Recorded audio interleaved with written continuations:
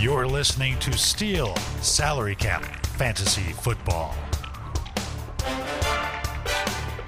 the one and only podcast dedicated to providing analysis, advice, and entertainment for salary cap fantasy football players.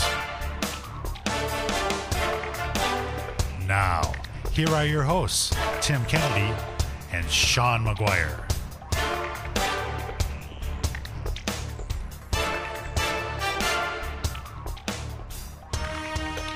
Well, gather round, everybody. It is time once again for the Steel Salary Cap Fantasy Football Podcast. I'm Tim Kennedy. I'm here with Sean McGuire. Hi, Tim. Hi, Sean. How are you? I'm good. Today hold any surprises for you? Nothing. No, not really. I mean, I woke up with a screaming leg cramp. I already told you, but no one's going to be interested in that. That's a boring story. It had some really good imagery, though, as you were explaining how it went down. So. Yeah. No, you do not want to get startled awake at 3:30 in the morning with like the unbelievable pain of a leg cramp. No. Like the kind of leg cramp you get if after you've been playing basketball for 6 hours straight and haven't drank any fluids. Right. Except I wasn't playing basketball for 6 hours. I went for a 2-mile walk yesterday. It's because I'm old. And dehydrated. I'm like the crypt keeper. Oh my gosh. Anybody who's woken up with a cramp like that, though, knows exactly what you're talking about. It's a rude awakening. I screamed, and my wife was pretty convinced I was being stabbed by an assailant. It sounds like the time. She didn't sleep again the rest of the night. Really? Oh, yeah. Oh, funny. It sounds That's like why she gave me that crabby look. Katie has a phobia of centipedes. Okay. And she, truly Ex-girlfriend? My ex-girlfriend. No, please. I'll stop my story. Yeah. So you can. My story's way more important. She couldn't even say the word centipede. Oh, that's right. She called centerpieces, right? Yeah, she'd say centerpiece. That's so funny. And if I ever said centipede, she'd freak out. That's why I had to break up with her. So Katie was taking a shower, and a centipede fell out of her towel in the tub with her, and I thought there was somebody in the bathroom. This is like Psycho. Yeah, I mean, the way she screamed, I was convinced somebody had crawled in through the window. So you came screaming into the bathroom. Screaming and oh my God, what's the matter? So I understand. Yeah, I don't even know where that came from. I don't know what I understand, but this is the week. We're done with this. This is the last one. Sort of. I'm guessing there's going to be some. Yeah. But this is the last one we do before the draft. Yes. The draft is happening. It's a real thing that's happening. And I feel like this has been, it's always a fun journey, but this is a milestone event. Some of these guys that we've been talking about, we get to find out where we're right, where we're wrong. Kind of feels like they're our children a little bit. We get to launch them into the world and into the draft. They're all way too intelligent to be my children. And see where they end up. We can be proud papas to some degree. What are you looking forward to in this draft? Well, there's a bunch of receivers in this draft that are coming from that are coming from smaller programs, and I'm curious that I like. So, for example, Christian Watson, Romeo Doubs, Sky Moore, Jalen Tolbert. Those are some guys that I have liked. So you got Traylon Burks in here. I mean, that's just because Arkansas is a small state. It's a legitimate school. Well, it's in the SEC. That is a bigger program. Yes, it's just more. He's the guy that I feel like. I think maybe you brought it up. He's one of these contested catch guys that don't always succeed in the NFL. I don't know. Yeah, and I honestly don't know how that's going to be valued. He's a guy that I think is really interesting because he could get taken pretty early, or he could slide. I am curious about that. Yeah. So I'm curious to see where he goes. Khalil Shakur is the last guy on my list that Boise State. Yep. I want to see where these small school guys that I like end up going in the draft to see. He was a guy that, if I remember rightly, that we really couldn't find a ton of tape on, but the tape I saw was really intriguing. And he's a guy that I think no one's talking about, but I do think might have some sneaky upside. Yeah, me too. What are you looking forward to? Well, let's see. How many days do I have left to unload the guys that we talked about that you need to unload? Because I think we only got two more days. Yeah, well, we're recording on Monday, so you got a couple of days, 2-3 days before the draft starts. So I'm looking forward to doing that if I can. Also, honestly, the thing I look forward to the most is how we break ties. I'm looking forward to the ping pong ball draw.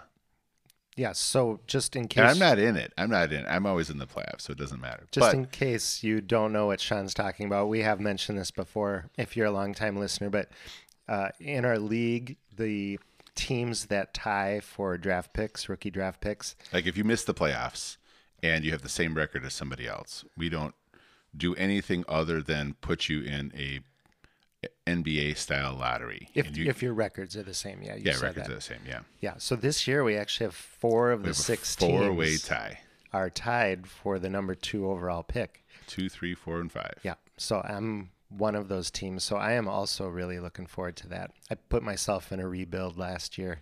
Yeah, no, and you might, I don't know. I mean, like this is one of those years where I think most leagues kind of are, and one quarterback leagues, or maybe even Superflex leagues, that number 1 pick is probably locked and loaded for most people. I might like somebody else different, but like I think most people are going to go with Breece Hall. But pretty much a consensus. That 2 through 5 is going to be like definitely like owner specific. Like I know who I would take it to, right? But I know a lot of other people would take somebody very different. So. Yeah. That's interesting. Yeah, it'll be fun. I'm looking forward to that too. That's always fun, whether I'm in it or not. It's fun to watch. It's fun to be there, and it's fun to make fun of the people that lose it. Right. So let me preview the episode. We are going to be talking tight ends this week. We've got 7 of them to touch on here. Before we get into that, though, we got a question on the SteelPod Facebook group that we wanted to address. David from, I don't know where he's from. The internet. He's from the internet. But he asked the question about drafting rookies in a salary cap league compared to a traditional dynasty league.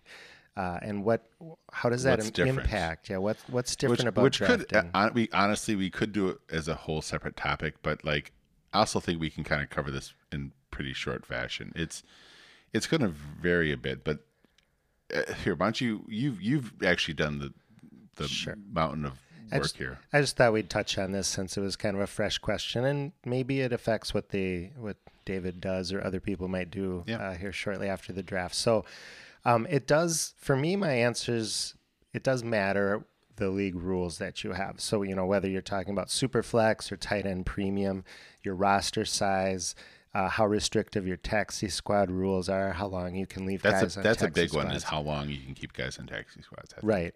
So my answers tend to be on the more restrictive things, on the more restrictive side of things. So smaller rosters, taxi squads are more restrictive, maybe 2 years long, maybe a smaller taxi squad versus larger. And I'm not playing or considering necessarily in my answers the tight end premium or super flex.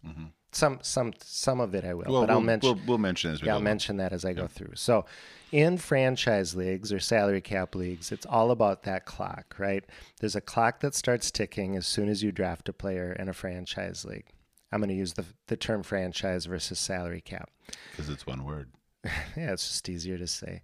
So there is in salary cap leagues or franchise leagues, there is... Wait, which is it now? It's franchise. Sorry, I just slipped up. You did, right away.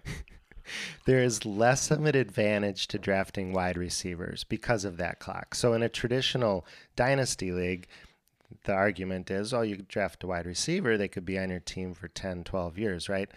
Good luck maintaining that salary advantage. Right. That's probably not going to be the case in a franchise league. You have to make a contract decision on wide receivers after 2 to 3 years, just like you would a running back. So there's less of an advantage to drafting that wide receiver. And running backs basically have so much of a shorter thing. Like I definitely feel the salary cap league ends up like, you mostly care about the running back's first contract. We've talked about how the NFL has really kind of gone away from paying guys big money contracts long term. And that just means, like you draft the running back and then by the time you offer him a contract, comes off your developmental squad or your taxi squad, like it might just be a couple years. You might before you let him hit free agency, because honestly, like that 7th year in running back that's still productive just doesn't happen very often. Right.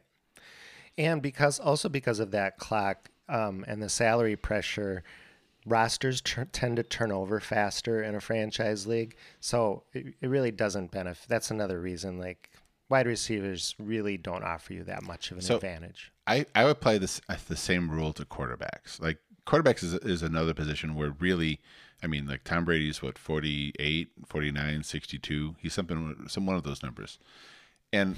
But you're never going to be able to keep 44? Yeah, maybe. But I think he could be 44. He's for sure a Gen Xer. Think about it that way. But like nobody in a salary cap league has kept Tom Brady for anywhere near that length of time. Rich Dotson on Dynasty Nerds always talks about how he had Drew Brees like every day of his career. That's great. You're never going to do that in a salary cap league. So you want the quarterback you can keep him for a good amount of time, right? It doesn't mean you have to just worry about 2 or 3 years, but don't think 10, 15 years. Like think, I tend to think 5 to 8 years on a quarterback. Yeah. And a wide receiver. Yep. Also, because this is point number 2, because of the pressure and how fast things move in franchise leagues, it's advantageous to draft guys that you will see play sooner. Yeah. Because avoid the project. Yeah, you need to make a decision on a player whether to give him a contract or not after they come off your taxi squad. So you got to know within 2-3 years, depending on your league's rules, whether you should offer a contract or not. I have Van Jefferson. I was going to say, it's ultimately why I moved Van Jefferson. Right. Because I got tired of waiting to see. Like I still think he's a talented player. Yep. I'm not really going to get to see what he can do if he's the guy or one of the guys. He's been buried behind players his entire career. Now Allen Robinson. Well, and they keep on stacking new guys to be buried behind. So. Right. And maybe that's an indication of his talent. I don't know. But there are guys in this year's draft. One of the things I said that was negative about Treylon Burks was, for example, he's a bit of a project. I don't know that he can run routes yet. So you might like him. And I'm not telling you, I mean, you get your guy, but be aware that there's going to be a learning curve for him that, Chris Olave does not have. Right. Unless you have a truly exceptional tight end prospect like Pitts, it doesn't make a lot of sense to draft a tight end early in a non-tight end premium league for sure. They just take too long to make an impact. So this is point number 3.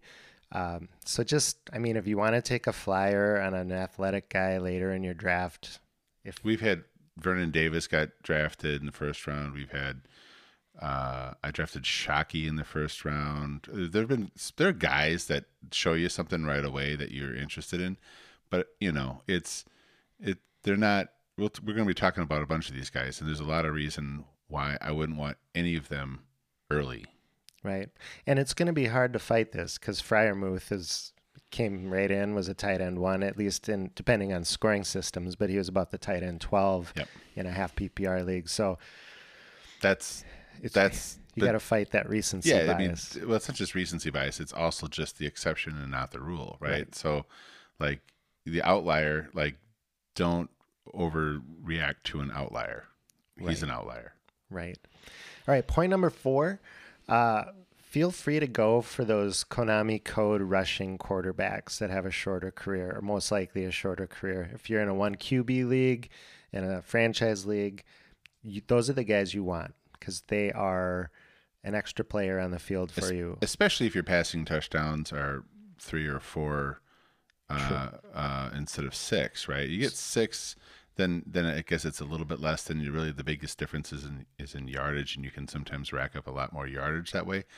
But, most scoring systems are still going to heavily favor rushing production over passing production, and go after that guy. Even like, Malik Willis this year is a great example of a guy that might provide tremendous value, even if he's never a good NFL quarterback. Right.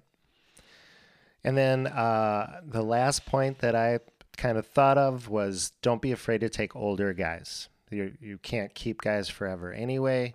So I think it's less important that you take those really young guys. And I'm not going to totally disagree with you. What I will say is I agree with you to the extent that if you're hesitant about the age itself, but the one place that I actually do think is still valid is if you see the age as an indicator of success. So breakout age is a thing that indicates success, for example. So if your guy has a low breakout age as opposed to a late breakout age, like I'm more interested in that player just because I think he'll be more likely to be good in the NFL. The still go through that process, however you want to weigh that out. But like when it comes down to how many years am I going to get out of this player? I mean, Velus Jones is an extreme example because he's literally the same age as Juju Smith-Schuster, and who's already got however many years in the NFL. That's a pretty extreme example. But Velus Jones has kids that are in the draft as well. No, I'm just kidding. He doesn't. That's not fair to Velus Jones. But a guy like Ty Chandler, who you liked when we watched film, he's 24 already. Yep. That's a perfect example of a guy I don't care about his age, right? Especially at a running back position, where if you get 4 years out of that guy, that's great. And there's no reason to think that if he's good enough to be in the NFL, if you value that guy, don't be afraid of his age. Right.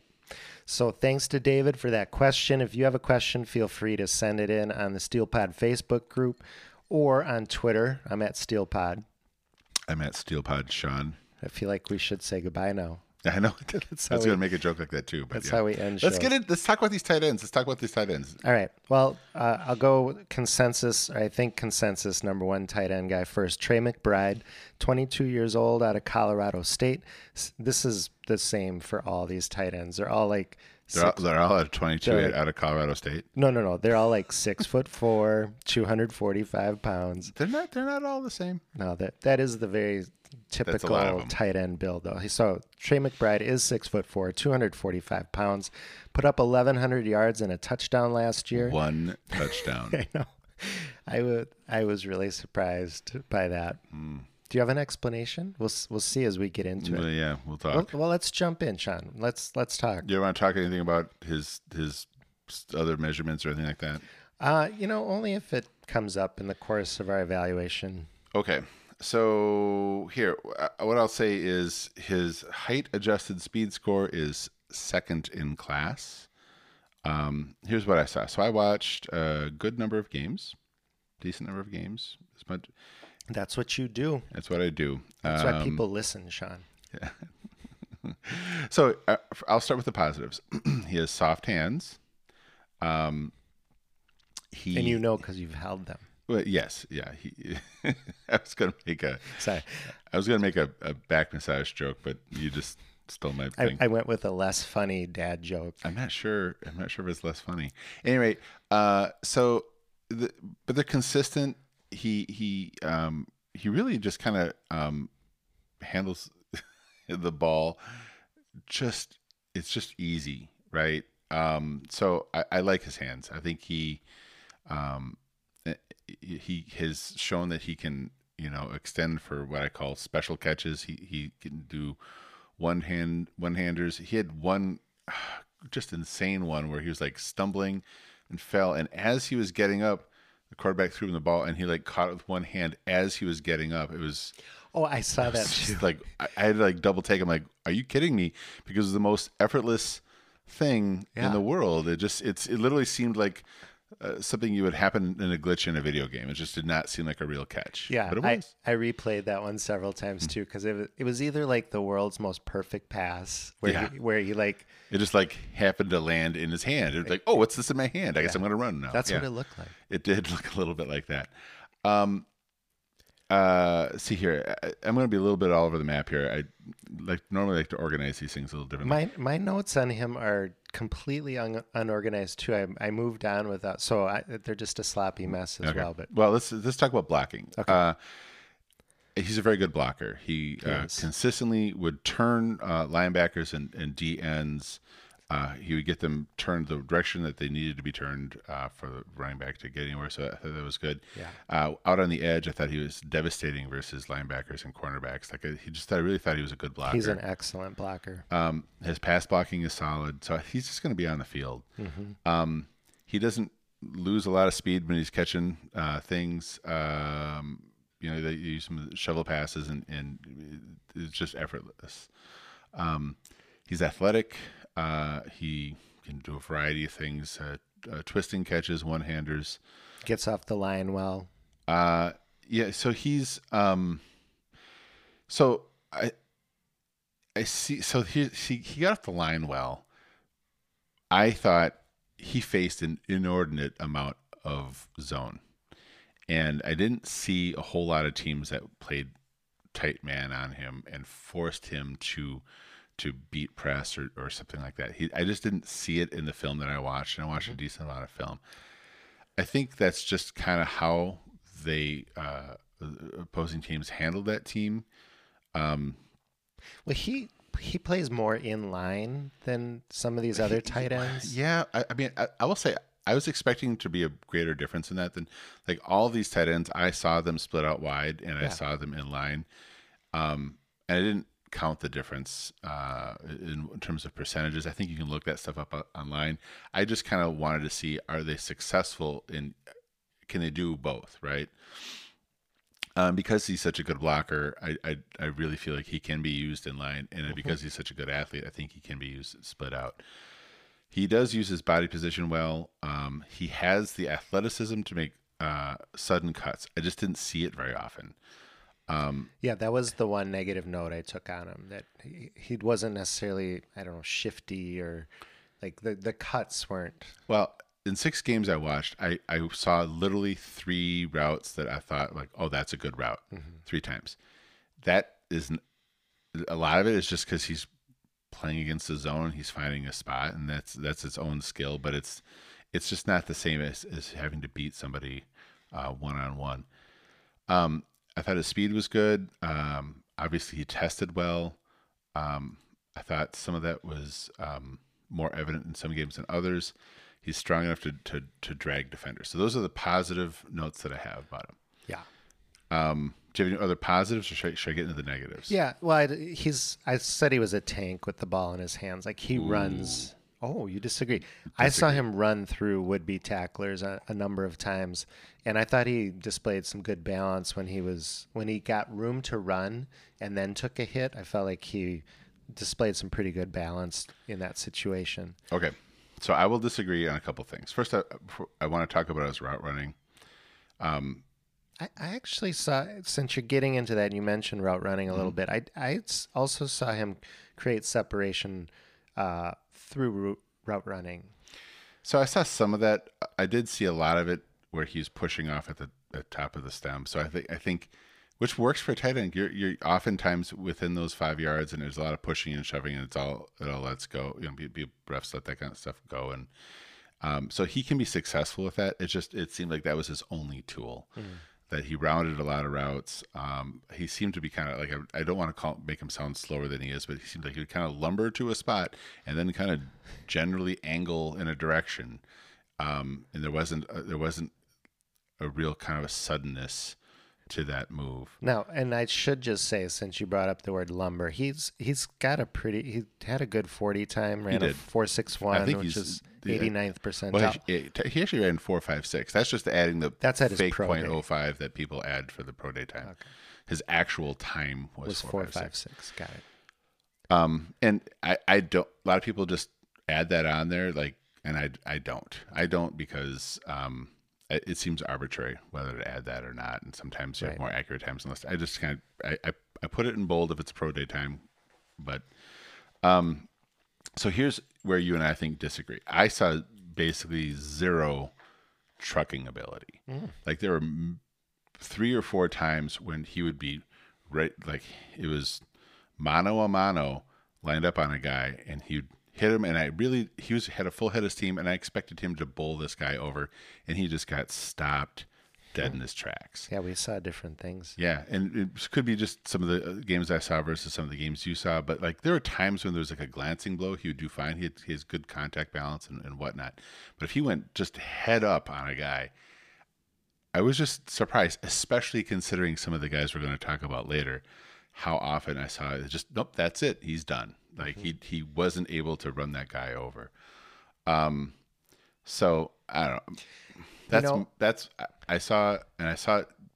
I'm not saying I saw it all the time. I'm just saying I saw it like enough times that I was like, that. I wonder how much power he actually has there in that frame. I'm gonna walk it back a little bit because I watched film on him a while back, and I'm starting to remember now. My note had not so much to do that he would run through them and continue. Mm-hmm. He would just choose to run through them, and he would end up getting tackled. Yep. Not all the time, but I think that's what my note was about more than just I'm running through guys and getting more yardage. As I said, like he could bounce off of guys and you get a couple extra yards here and there, but it's pretty hard in football when a guy's got ahead of steam just to stop him dead in his tracks. Mm-hmm. When you see that, you're like, that's unusual because it's just hard to do. Having to try. I mean, I remember high school trying to tackle somebody. It's just hard to stop him. Right. And that to me was the thing.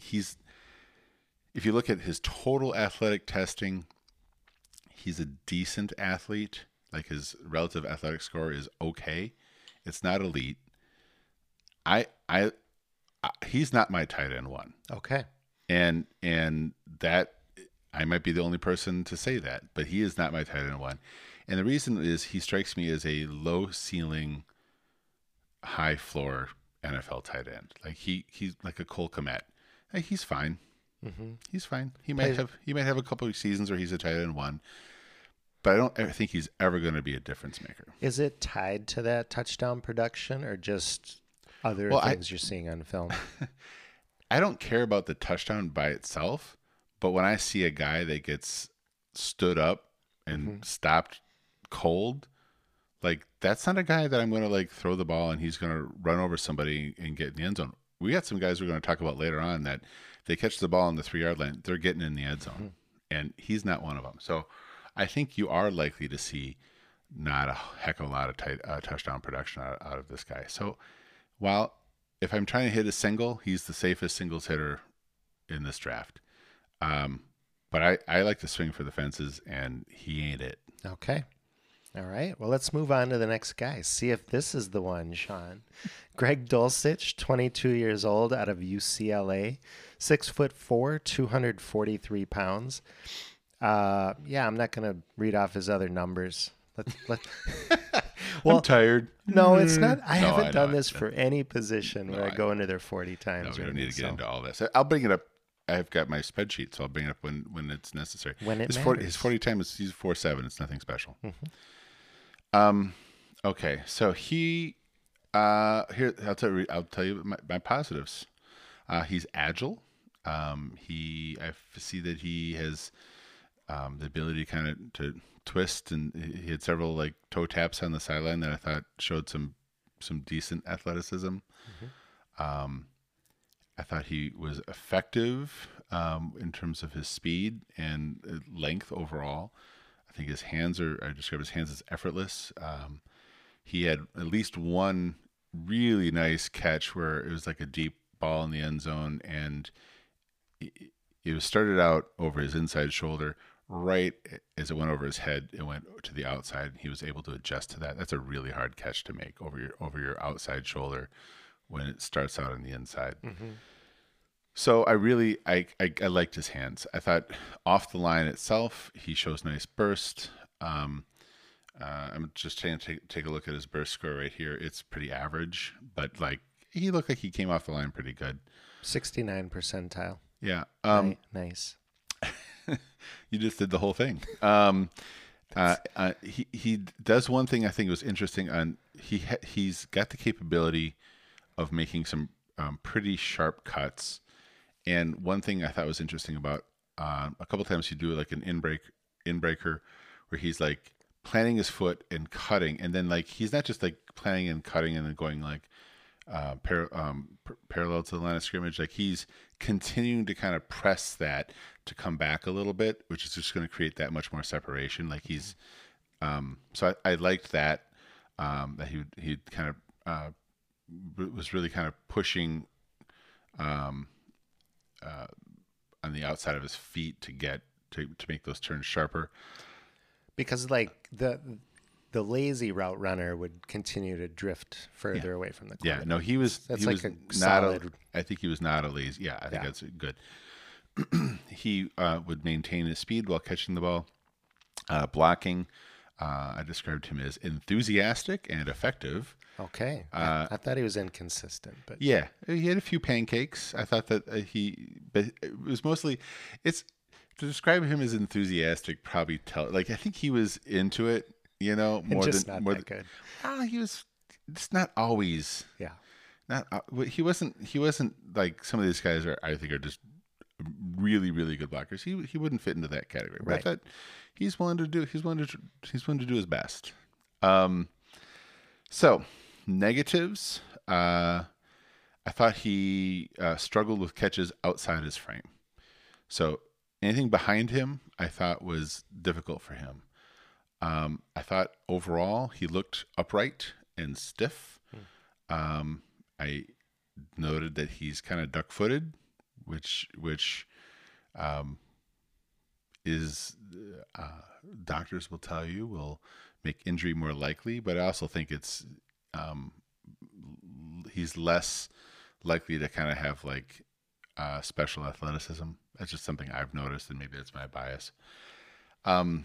I think he's going to be a guy that plays in the NFL for a while. I don't see him as ever be a tight end one. Like he reminds me a little bit of some of the guys that were in the draft class last year that were okay. Like I think was it Gray, Kansas City, Noah Gray. Yep, and there's a couple of these guys. There's the guy from BC that I just think they're fine, but I didn't love them. I don't know. What'd you think? Yeah. I'll start with my conclusion and then just add a couple notes. Oh my God. You okay over there? Do you have another cramp, Sean? No, I just decided instead of drinking my drink, I decided to breathe my drink, and that doesn't apparently work. That doesn't work very well. No, I agree with you. My conclusion on him is if he lands on a great offensive team, I think he'll look pretty good. And if he lands on a team that's not so good, I don't see him making a splash. I just unless you're for me, like you got to be in like a 5-round rookie draft before I start paying attention to him. Yeah, I agree. Just one other negative note. I didn't see him. You mentioned his route running as being a positive. I didn't see that result in separation very often. Yeah, I didn't mention separation because I mean, he caught plenty of long passes, but a lot of them were just against zone where he found soft spots in zone, which is again its own skill, but that's not the hard thing to do in the NFL. I think beating a person one-on-one is where you succeed or fail as an athlete. Right. All right. Yeah. Otherwise, I think you pretty much covered what I had to say about Greg Dulcich. So we can move on. Should we move on to my my pre-draft pre-eval favorite tight end? Yes, Jalen Weidermeyer, 21 years old, played for Texas A&M, 6'4", 255 pounds. So he's a little heavier than the first two guys. He's also a little slower. Yeah, he ran his 40 time was about what my 40 time was in high school. A 5.07, which puts him in the second percentile. Yeah, yeah. So do you want me to start here? Yeah, I think this works well. Okay, all right. I'll stick with this format. Okay, first of all, the fact that he ran that slow, a lot of people are like, "Oh, I'm done with Jalen Weidermeyer." That's not a deal breaker for me. There are lots of slow guys in the NFL, and one thing that was evident to me is that he runs much better routes than McBride. That's my view. He was regularly facing and beating man coverage. He would get one thing I would notice was that he would gain early separation with sharper cuts, and if he was like running a crossing route, Like he gets that separation because he's making real cuts. But then by the time he gets to the far side of the field, he's covered again because he's slow enough that the linebackers could catch him. Catch up, yep. So he's much more physical as a route runner. I think of him as kind of the bully on the block. Like he had a sense of, no, this is my space, and I'm going to dominate this particular space that I'm in. And I really felt like he did that. I would describe him as a superior athlete. I know he has a basketball background. That to me seemed very evident. He posted up well. This is going to be a little weird considering some of the things I'm going to say about him, but he has straight up insane catchability. Like he has among, I think maybe the best hands, if you're looking at the ceiling, of probably any tight end in this class. Really? If you're looking at the ceiling. Like Are you talking like highlight catches? Yeah. Okay. Like he can do more highlight catches than there's catches that only he can make. Let's put it that way. His blocking I thought was really good. It was not great, but he seemed to always be engaged. I wondered about his want to when it came to blocking. Sometimes, yeah. Well, and I heard basically the first half of this past year, his heart didn't seem into it. I did listen to the broadcast on one of his games, and they were focusing on that, whereas like the second half of the season, he seemed to be much more into things. So you never really know what's going on with the person, because I kind of fell in love with him watching the Kellen Mond tape from last year. Mm-hmm. And, if he had continued doing what he was doing last year, we wouldn't be talking about him as a mid-level tight end in this class. We'd be talking about him as the tight end one, but he didn't, right? So what happened? Lots and lots and lots of concentration drops. Some games it would be 3-4 drops in a game. We're just perfect passes, and lots of false start calls. Like that to me, all that it's poor attention to detail.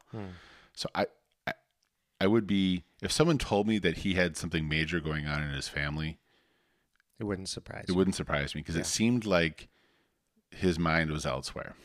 Yeah, I noted several drops as well that he was struggling with. And compounding that, I felt was the quarterback play that he was dealing with was much worse this year than with Kellen Mond last year, which is, Mond was a second rounder, whether you like him or you don't like him, he's a second rounder. I thought there's just a lot of, I have a lot of notes on film where he is wide open and the ball is 10 yards over his head. And so if you're really just like watching highlights or whatever, like you're not always going to see all that, but like I'm seeing he's open, he's run the right route. He's slow, but he is victorious in the route running portion of it.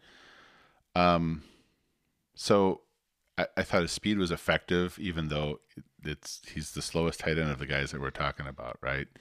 But he was, I think because of his route running, he was able to still gain that separation. That's my trick. I'm super slow, but I can run a route. That's true. I noticed he struggled against press by top defenses. I'm specifically talking about the Alabama game. They pressed him. They put a body on him, and they're going to be better than a lot of other teams, and that was effective. So I don't know. My conclusion is, a lot of analytics folks will tell you don't worry about drops. But you think about guys like Eric Ebron and David Njoku, like it's been a thing for them, or Evan Engram, another one. Right. It's like a thing where like, oh, this is a guy that has all these things, and and those are all guys that ran half a second faster in the 40. Yeah. So it eventually matters. If you're dropping enough passes, it matters. And I didn't think the drops were a problem prior to this year. So again, like he could be like a diamond in the rough. I was not expecting this to be my review for him, but it's tough to gamble on a guy that is slow and also can't catch. And if the catching thing gets solved, he's still going to be slow. So his ceiling is going to be limited. I don't see him being like that explosive guy. But he has all the technical attributes you'd want out of a tight end. And I don't, he's a big gamble, and I don't see him as having a terribly high ceiling.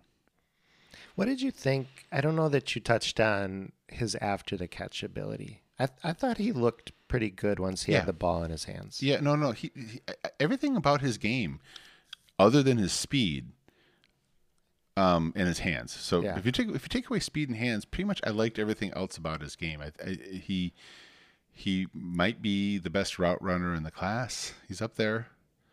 And after the catch, like he has enough power that the power combined with lateral, he does have some lateral quickness that I think he could be effective. It's just everything is so much faster in the NFL. Like, I don't know if it's going to work.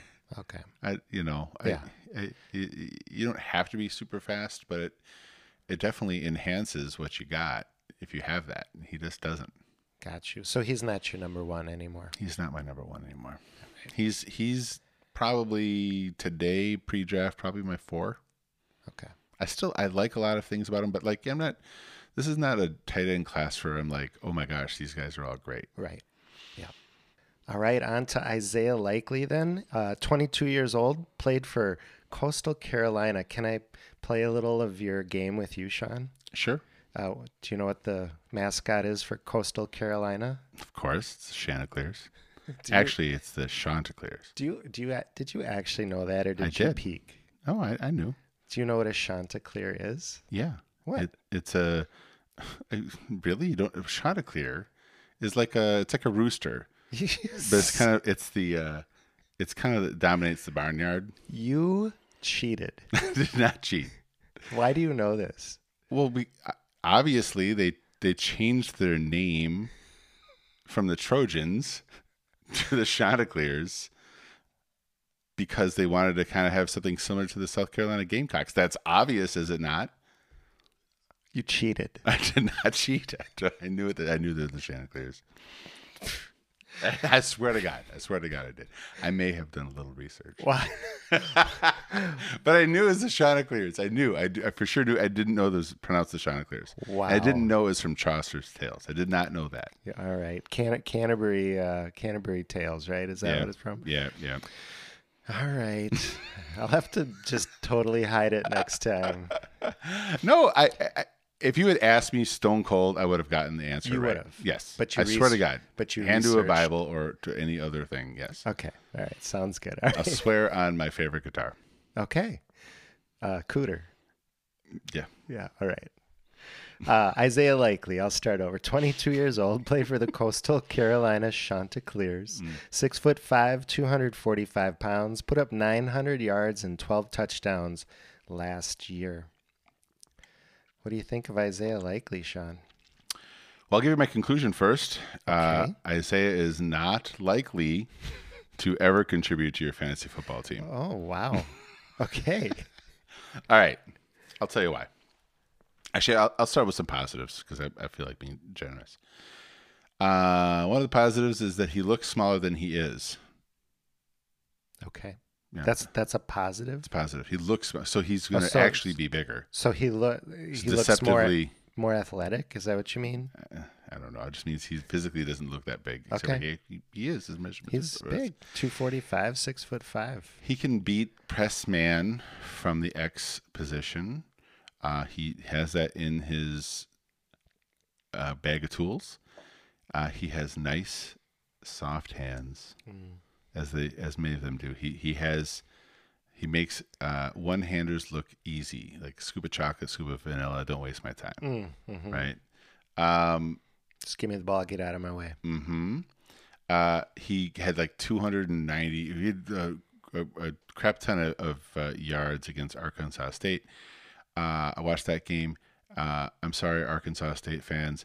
That is the worst defensive performance I've ever seen. He took up... So 99-yarder, like... Yeah, it was like blown coverage. I think like maybe blown. I couldn't tell if it was man or zone. He was just so wide open and was able to take it 99 yards. He had another one like later on in the game that was like 70 yards, and it was like, well, his numbers look great, and yeah, he's got enough speed that if he is behind everybody, he doesn't get caught from behind. Right. So here's my negatives. One, I didn't think he was terribly athletic. He was clumsy and stumbly, and he leans too far forward, so potentially is going to face plant too much. He rounds routes and telegraphs them. He can catch with his hands, but oftentimes body catches. And, you know, that's not going to really cut it. So... and you're right. He looks super stiff. He's just going to be a depth guy in the NFL. There's people who like his profile. I don't, and I wouldn't waste my time with him. Can we move on? Well, do you have anything positive to say about Isaiah Likely? I actually think he could be. He might be one of these guys that's better for his NFL team. I don't see him as a fantasy asset, but I feel like he. So the reason are you going to make the Orange Julius remark that if he gets Peyton Manning there as his quarterback, he might end up doing something? No, I think it's more about like I saw him as a tenacious blocker. Like he's got kind of a mean streak. Yeah, I agree. But he's not. I don't think he's really good at the leverage part of it yet.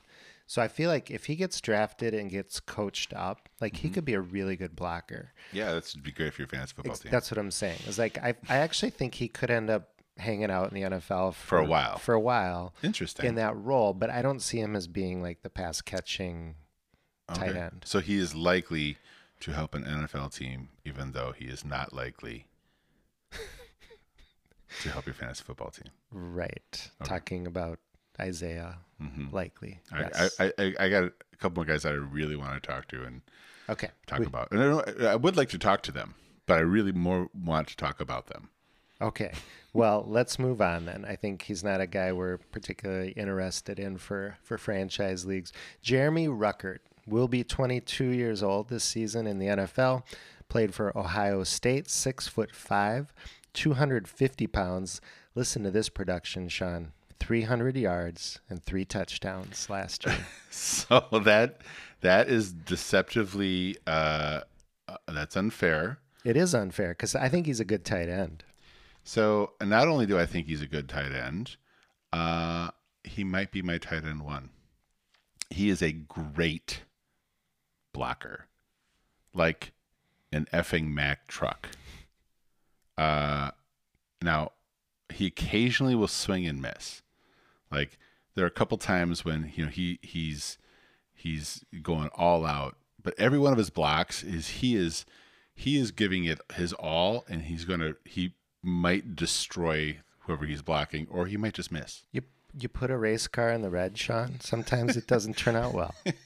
So, but like coaches will love him. Coaches will love him.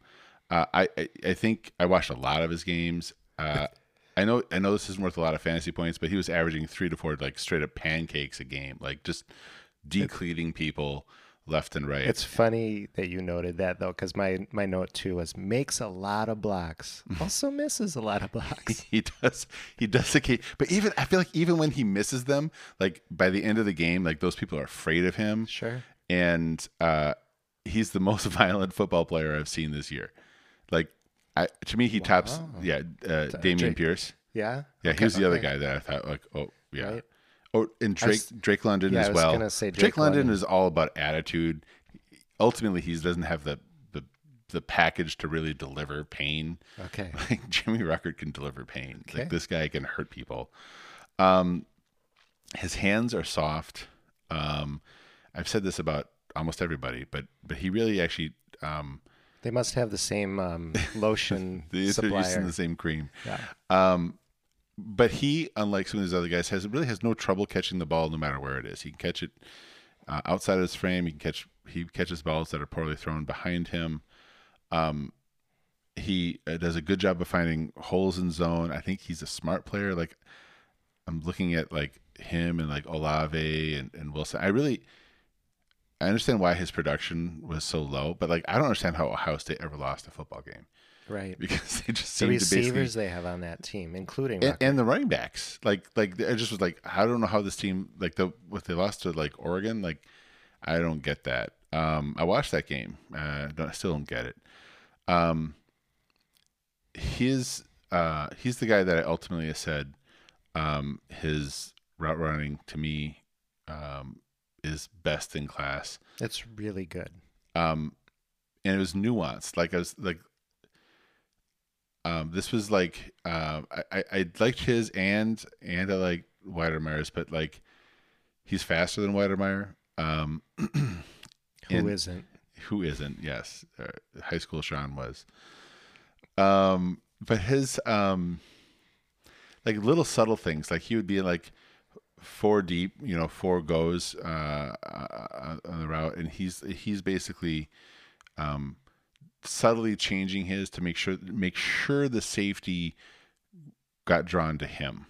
You're saying like the 4th route he runs? No, like all he and 3 wide receivers are all running goes. Oh, got right? you. All running flies, and he's basically he wants the guy on the outside to be one-on-one with the cornerback without the safety.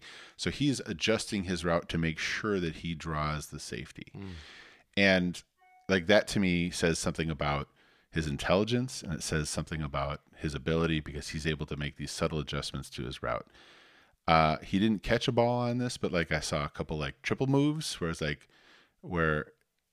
he's legitimately running wide receiver routes and fairly nuanced ones that I didn't see Treylon Burks do. He's a strong runner. He's hard to take down. So he's got a lot of positive things about him. I don't really have any negative notes. I don't think he's a special athletic profile. He doesn't have a whole lot of college production. In terms of like his athletic profile, Pat Freiermuth was not a special athlete either, but a good tight end. And he looks athletic when he plays. Yeah. Like he may not have tested well, but he's a good football player. Well, and actually back when they had a different quarterback the year before, like Ruckert was a guy who was productive then, and some of these guys, Olave was more productive with Fields too, partly because Fields had a little more. They had more this year. They had more plays overall scripted out for a younger quarterback, and Wilson was excelled at that. So they shifted their focus that way a little bit. I just think Ruckert's a guy that actually has the ability to do a lot more, and so I don't see him as a high ceiling guy. I do see him as like a low end tight end 1 or tight end 2 for a lot of years. He's not one of these amazing athletic profiles where he's going to be a top 6 guy. I just don't see that for him, but I do think that he can be.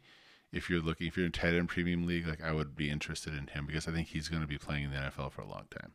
Yeah, I think I have his ceiling a little higher than you. It sounds like I think given what I saw in film, I view him as being more athletic than his numbers might indicate. And so I think he's got room to grow in the NFL. I'm not scared at all of his numbers at Ohio State. I mean, there's only so many targets to go around. Right. So I feel like if he was on a different team in college, he might have been the number 1. He might be the guy everybody's talking about instead of Trey McBride. You put him on a team that doesn't have a whole lot of offensive weaponry, and he's going to get fed a lot more balls, and he's going to be successful because I think that he has the skills. Yeah, and I think a couple positive notes I don't think you mentioned. Just his like quickness and burst, I also thought was remarkable. For obviously all these guys are huge, but I saw that on film as well. So no, I agree, and just he again. Also, if he is the primary focus, you do have to keep in mind that maybe he is facing a little tougher defense than defenses that have to maybe primarily worry about the running back and the running quarterback and 2 wide receivers that will probably be drafted in the NFL first round, if not the top half of the NFL first round. So right. I can see some of that, but ultimately I was just looking at what he's doing, and what he was doing was winning, and it was effective, and it wasn't because it was like schemed open, and it wasn't because it was a soft zone and he just found spots, which again, I've said 3 times now, is a skill. It was a variety of things. Yeah. So I like him. Yep, me too. All right, on to Jelani Woods, 23 years old, played for Oklahoma State for his first 3 years and then transferred to Virginia last year. 6'7". I see him listed at 252. There's no way. I've heard him. There's no way. Listed at 270. Yeah. So he's a giant man. Put up 600 yards and 8 touchdowns. I mean, he might have slimmed down for the combine. Let's be honest. It's possible. Yeah. 600 yards and 8 touchdowns for Virginia last year, and actually put up a 4.61 40. Like, he's in the 89th percentile when it comes to 40 times. And speed score. I mean, his speed score is up in the 94th percentile. Here, I'm going to go out on a limb here. This is a guy to gamble on. You know, I color my spreadsheets in red and green. It's all based upon the numbers. That's right? Because you're a big Minnesota Wild fan as well. I am a big Minnesota Wild fan. Every metric that is measurable on him is the brightest green imaginable, because he is the number 1 height adjusted speed score, the number 1 agility score, and by a lot, and the number 1 burst score by a lot. He had the most reps of the bench press. Like, it's just green. Huge wingspan too. I think he might be second in wingspan to somebody who doesn't matter. But so his relative athletic score is a 10, which puts him in the category of all of the elite tight ends you've ever like, the guys who start out great, like Kyle Pitts, and the guys who emerge later, like George Kittle. They all are high relative athletic score, guys who are scorer 9 or above. Those are the guys that can finish in your top 6. Usually finishing your top 6, because the tight end. The thing about tight end is it's like a position where people always say it's the best athlete on the football field. Thank you. The guy that was my high school position. Well, that's great. I'm not in high school. Anybody can play, right? Wow. So, but here we're talking about the best of the best, and this guy's athletic score is very, very special, very unique. It's Kyle Pitts level unique, because Kyle Pitts ran a faster 40 time, but he did it at like 240 pounds or whatever, and he's somewhere between 256 and 276, right? Whatever. I'm doing it again. We have the next Kyle Pitts right here. Yeah, I know, Sean right? just said. That's okay. He is Gigantor 2.0. If you know who Gigantor is, it's Mo Alie-Cox, right? Because Mo Alie-Cox was huge, except for the difference is this guy has actually played football. Mo Alie-Cox had basically never played football from his freshman year in high school, and all of a sudden he just has to sign with the Colts, like after a solid basketball career. And this guy's bigger than him. He's bigger, faster, everything about him. So let's talk about what I saw on film. I saw sudden moves for a guy that's that big, great cuts. I thought his run blocking was strong. He looked like a man amongst boys. It wasn't the most technically sound, but I thought that it was effective. He was effective with high pointing balls. He got a lot of catches that he would leap for, and he would catch, and sometimes he could catch, and his athleticism was so good. He could turn, toe tap, like just kind of high level athleticism. Well, there also is just the matter of his size, where he could go up and get a ball, but he also was so big, like he could just kind of shield defenders off the ball. Really good. But not only he has that size, but he also knows how to use it. Yeah. So I really like that part of it. He also didn't seem to struggle with low balls. Some guys, the bigger guys, struggle with the low balls, right? Not this guy. He went Not down. Jelani Woods. He went down and a couple times and got underthrown balls before they hit the turf. Yeah, I thought he had pretty good hands. Nuanced releases, surprisingly for a guy who's learning the position. He's got very long arms. He used those arms to keep others off of his frame, which is one thing that Jamar Chase is really good at. And he would do it at all stages of a route. I'm not sure how often it was legal. Like I saw him running routes where he's within that 5 yards of contact, and he's just holding guys, like stiff arming guys while he's running his route. Yeah. I'm like, I think he can do that. I'm not sure. Yeah. But he can do that. Like whether it's legal or not, there's not a whole lot of guys that can run a route while stiff arming somebody, and he's one. Yeah. He was able to hold on to the ball through contact, generally speaking. And once he gets the ball in his hand, watch out. Like he just straight up trucks guys the entire time. Like there was a couple times where I was genuinely concerned that he might have injured the player. Yeah. No, I saw that too.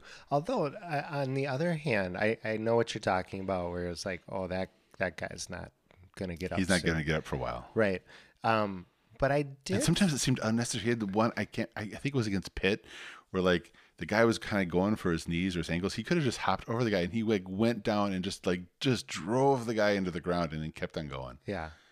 I think I saw that play too. I have a note about a play versus Pitt.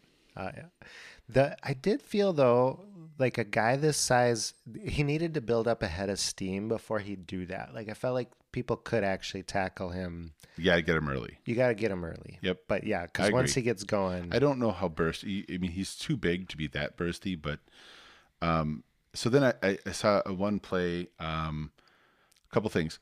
I started his burst is in the 95th percentile. I know, yeah. but it's still yes. I saw times where near the end of games where guys were just making business decisions on the goal line. Right. That's the Deion Sanders phrase. Like he's coming at the goal line, and you could go out and try to tackle him. And there was several examples of guys who are like, I'm going to kind of look like I'm going to tackle you, but I'm not really ever going to do anything serious. I don't want to get razzed when we're watching film. Yeah, I'm trying very hard to look decent for the film, right? Yeah, exactly. And then there's one where they split him out wide, and I was just surprised I didn't see more of this. They put this poor cornerback who had to have been 180 pounds, right, on him one-on-one, and he ran like a slant. He got the inside position right away, and then like he catches the ball, and like the D-back is hopping on his back for a ride. He's going for a piggyback ride, and then when he hops off, he shoved him over. He shoved over Jelani over. And like kind of stood like he was a tough guy. I'm like, you just got rid for 5 yards. Like you should just be walking back to the sideline, son. Anyway, so that's a lot of positives, right? And there's reasons to be really excited about him. I'm going to tell you some negatives. I don't know how to categorize this. He looks like a 40-year-old man when he's walking. He just looks like you big dude. Like you kind of like. I thought he was injured several times. I'm just like you just. Walking like your knees don't like my knees, they creak, right? Like you walk a little differently. He has a lot of inertia and momentum. So inertia is like you can be stuck, but also an object in motion tends to stay in motion, right? Like he had like I don't know if it's a positive or a negative. I put it in negative because I don't know how when he really gets like the freight train going full speed. Like I don't know how much. Like he had one where he made some. Somebody tackled him or hit him, and like he just spun like a top. Like he wasn't gonna be stopped, but he just kind of like kept on spinning around and around and around, like and like it was a lot of like I feel it's like a physics problem. Like it was like a lot of energy. Like he couldn't stop himself. He couldn't stop. He was just continuing to go. I don't even know if he had the football in his hand. I think he maybe was blocking somebody, but it was just like I was watching it and thinking like, no, that's like there's a physics problem involved here where he just has too much mass and speed. The kinetic energy is just too great. Yeah, too great. I did think his hands. He had nice hands. He would occasionally double clutch or juggle balls. The thing is, everybody who was hitting him wasn't moving him, so I felt like he could kind of be juggling balls while people are bouncing off of him, and he would still be able to concentrate and make the catch. He oftentimes would make that catch anyway. Maybe if in the NFL, guys can knock him off stride a little bit, and that's not a catch, but I did think that was an issue. And the other thing is, ultimately, we're looking at 1 year of production. So that's another negative is it's 1 year. I don't know. I think he has the highest ceiling of any tight end in class. This goes against a lot of salary cap, what we just talked about, because it might take him a while to reach his potential because he just doesn't have that experience. But his ceiling is, I think it's the highest ceiling in class. Like if I had to pick, somebody said there's a guy in this class that is going to be the tight end 1 for 5 years straight, who is it? He's the guy that I would say. So here's the strategy with Woods, given that fact. I'm being serious here. He's 23 years old this year. Yep. If you go by the numbers, tight ends are usually 25 before they really break out. So you let somebody else draft him and cut him, or before his 3rd season when he's 25, that's when you make the offer for him and you go get him. Yeah, I mean maybe there's a lot of good football players in this class. I don't know where I would take him. I just know that I'm more excited about that ceiling than I am about some of these other guys. He's absolutely worth the dart throw. Absolutely. All right, I think we got one guy left, Sean. Okay.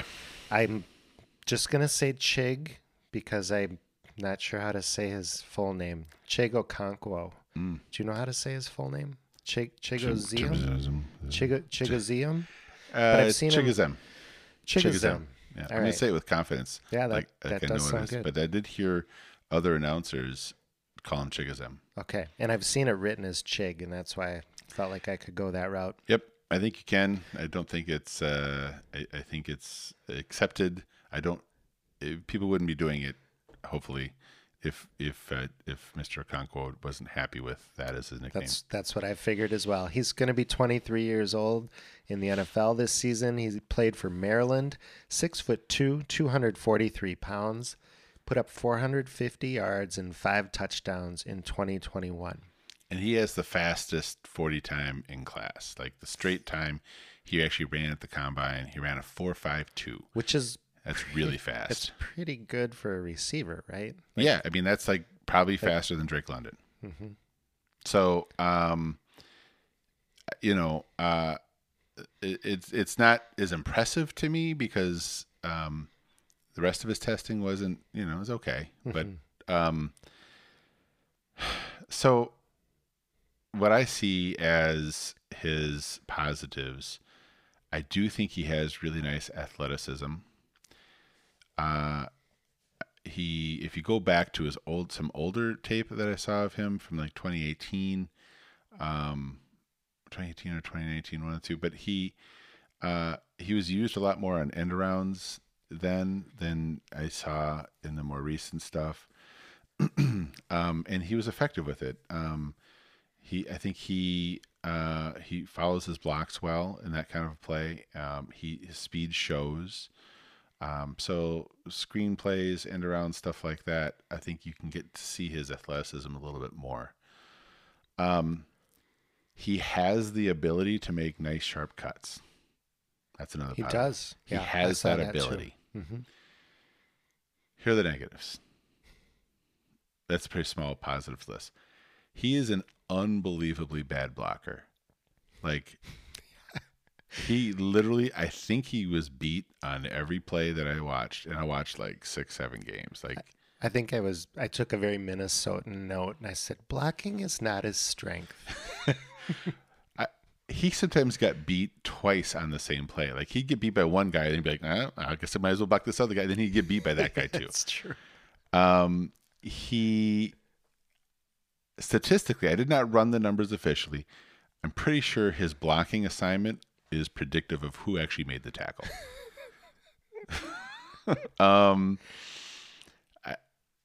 Lots of rounded routes. So he has the ability to make sharp cuts.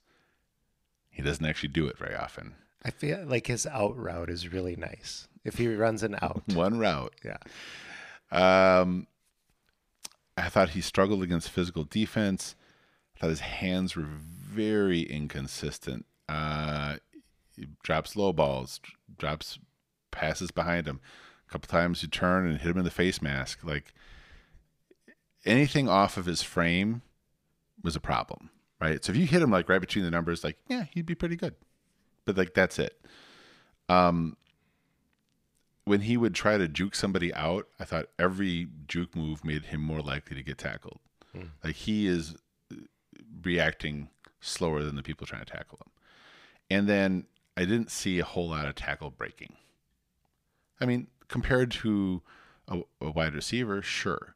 But compared to the other tight ends in this class, like, you know, the guys that Rucker's dragging 5 guys on his back, or the last guy, Jelani Woods, that, you know, that guy's just going to destroy people. You know. He had one moment, Sean, against Michigan State last year. Yeah. He had one of those queen bee moments where he literally had 6 defenders. Now, they were entirely surrounding him, so it might be the case where they actually were all pushing against each other, the defenders, and they were just holding him up. But he never... he was propped up by the tackle. Yeah, but he never went to the turf on that play. That was like the one time I was like, ooh, it looks pretty good. Yeah, and I had gotten to a bunch of film before I got to that game. That was the last game I looked at. So you had enough. You were just like... I had already kind of drawn my conclusions, sure. And what I saw, it just didn't... It's like a little piece of evidence is like not persuasive against the mountain that I saw. He's a good enough athlete that he could be on a NFL practice squad, but he's a project. So for a salary cap, he's more of a project than Jelani Woods without the upside. He doesn't. He's fast, but he doesn't have that insane basic athleticism that. So I'm out. All right. That's going to wrap up our tight ends. We've got the NFL draft in just a few days. Yeah. So excited. You're coming over, right? I'm coming over. I understand Bodie will be here. Trying to persuade Farhan to join us. I was going to say, is Farhan going to join us? He's, ever in the podcast? Or are you talking about? No, on Thursday. I don't know what that I hope doing. so. It's been a while since I've seen Farhan. Yeah, if you're listening, Farhan, join us. Yeah, come on over. And then I suppose the episode right after the draft, we might touch on some of these guys that get drafted I think higher. I think we might want to just spend a time breaking down what we saw in the draft. All right, well, we'll argue that out. We'll leg wrestle and see who comes out on top. Figure out what we're gonna do. You're just saying leg wrestle because I got the cramp, right?